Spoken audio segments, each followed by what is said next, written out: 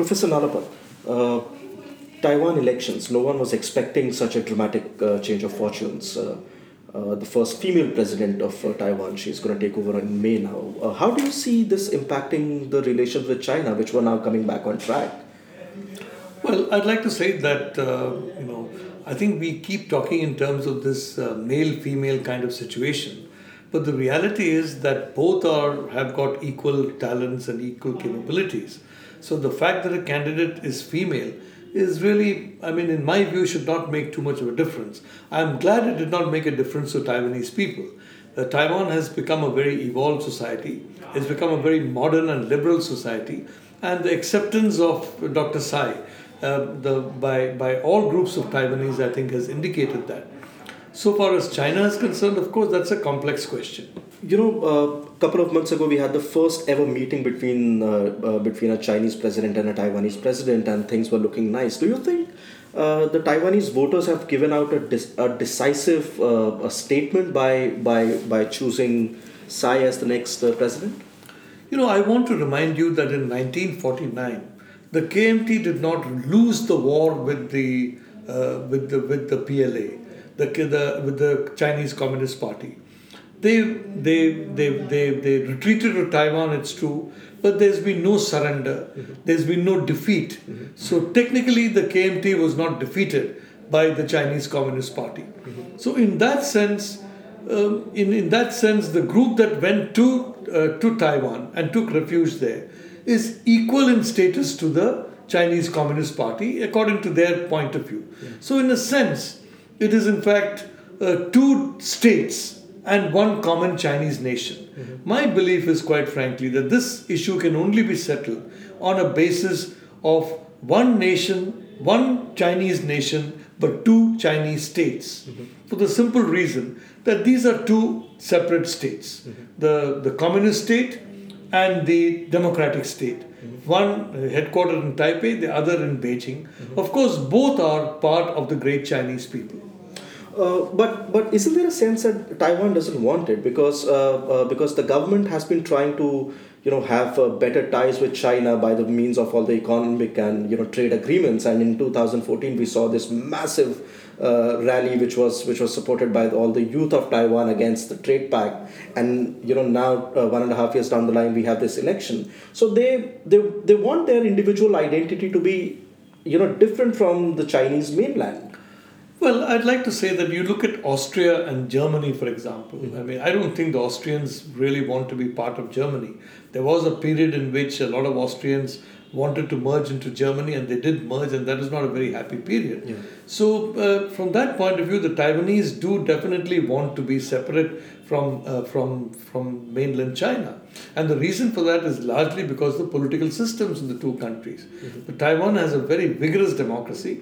China is a one-party communist state. Now, the Taiwanese would feel completely suffocated in China.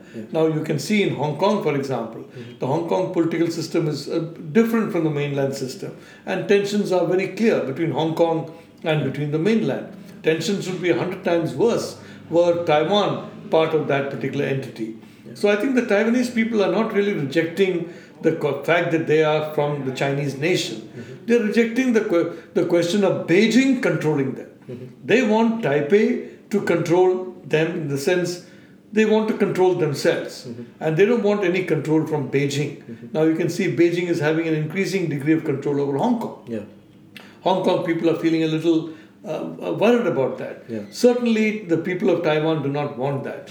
So I would like to say that I think the question is more political in terms of the Taiwanese opposition. Yeah. And I think where the KMT went wrong is in fact trying to give an impression that it in fact welcomed unification even with communist China. Yeah. I think the KMT, frankly, it did not get defeated in 1949, but it seems to be behaving as a defeated power now. When you see KMT leaders going to Beijing, when you see KMT leaders meeting Chinese Communist Party leaders, you are seeing people who have accepted a subordinate status, who have accepted the status of people who have been defeated. So I think the modern KMT has signed an invisible pact of defeat with the Communist Party, which Chiang Kai-shek never signed. Also, I was reading China Daily today morning, and it warns of strained ties between China and Taiwan because of this election and Tsai's victory.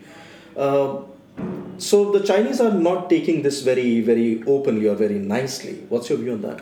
I feel that China Daily has been right on some things and wrong on many things.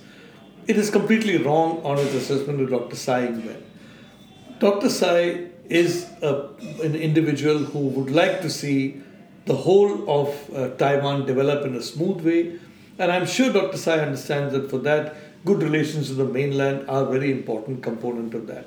So I do not believe that Dr. Tsai will do anything that is destabilizing for relations between the mainland and Taiwan.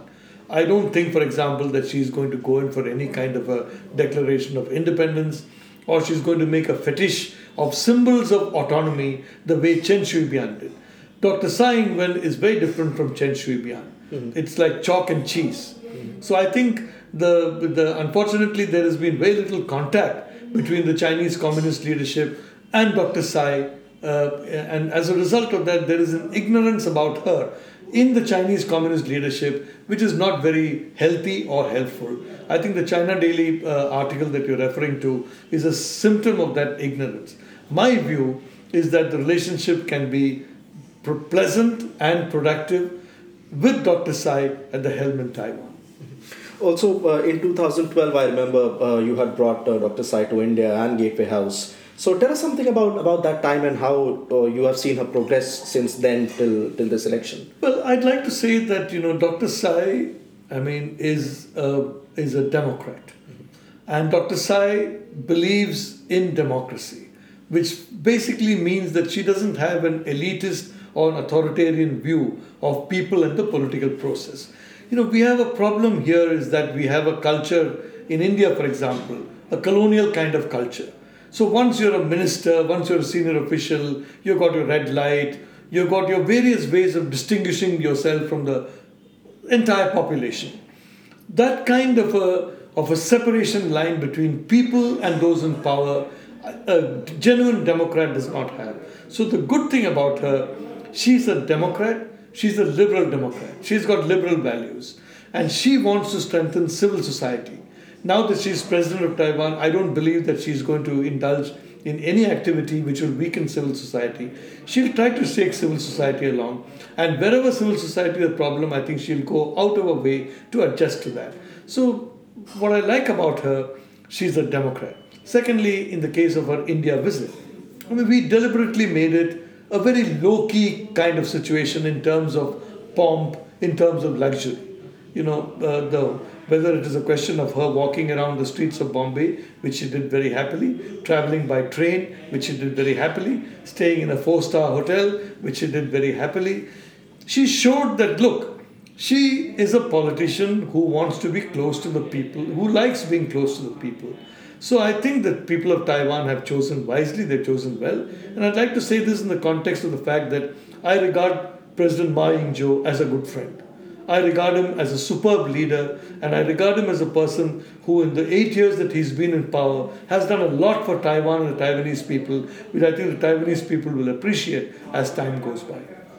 My final question. We have seen in the past, 20 months, Prime Minister Narendra Modi's foreign policy has been to reset or activate ties, with countries which India has forgotten over the past few years. Now, Taiwan and India doesn't really have a very workable relationship at the moment. Do you think with her being the president is going to change that? I honestly believe that Dr. Tsai is not going to make any provocative moves towards the mainland the way Chen Shui-bian did. I think it is a mistake for people in Beijing to regard her as a new version of Chen Shui-bian. I think she's a complete break from that. She is an individual who is pragmatic, and who, of course, wants to make Taiwan develop on its own track. But this is not a track that is going to be hostile to China. From the Indian point of view, I think we should engage vigorously with the new government in Taiwan.